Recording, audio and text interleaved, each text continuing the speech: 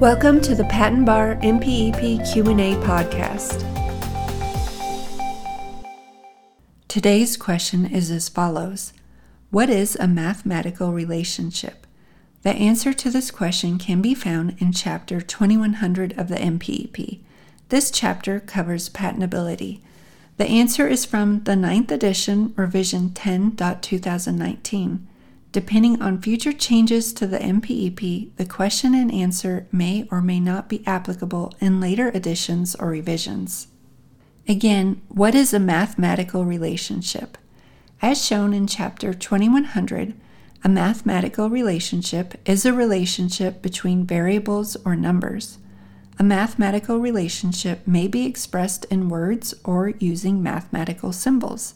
For example, pressure, which can be symbolized as a P, can be described as the ratio between the magnitude of the normal force, or F, and area of the surface on contact, designated as A, or it can be set forth in the form of an equation, such as P equals F divided by A. This question and answer comes from Section 2106.04A2 of the MPEP. The following is a brief summary of Section 2106.04A2. 2106.04A2 Abstract Idea Groupings. This section covers examples of concepts the courts have identified as abstract ideas. This has been another episode of the Patent Education Series Patent Bar MPEP Q&A podcast with your host, Lisa Parmley, Registered Patent Practitioner number 51006. Please visit patenteducationseries.com for more free information to help you learn more about and pass the Patent Bar exam. Thank you so much for being part of the Patent Education Series community and for being here today. We're here to help you succeed.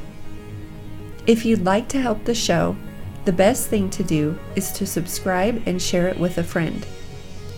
If you need anything or just want to touch base with us, please email us at info@patenteducationseries.com.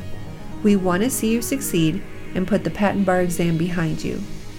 So again, head over to patenteducationseries.com for more free materials and information to help you pass the Patent Bar and get on the road to a new career as a patent practitioner.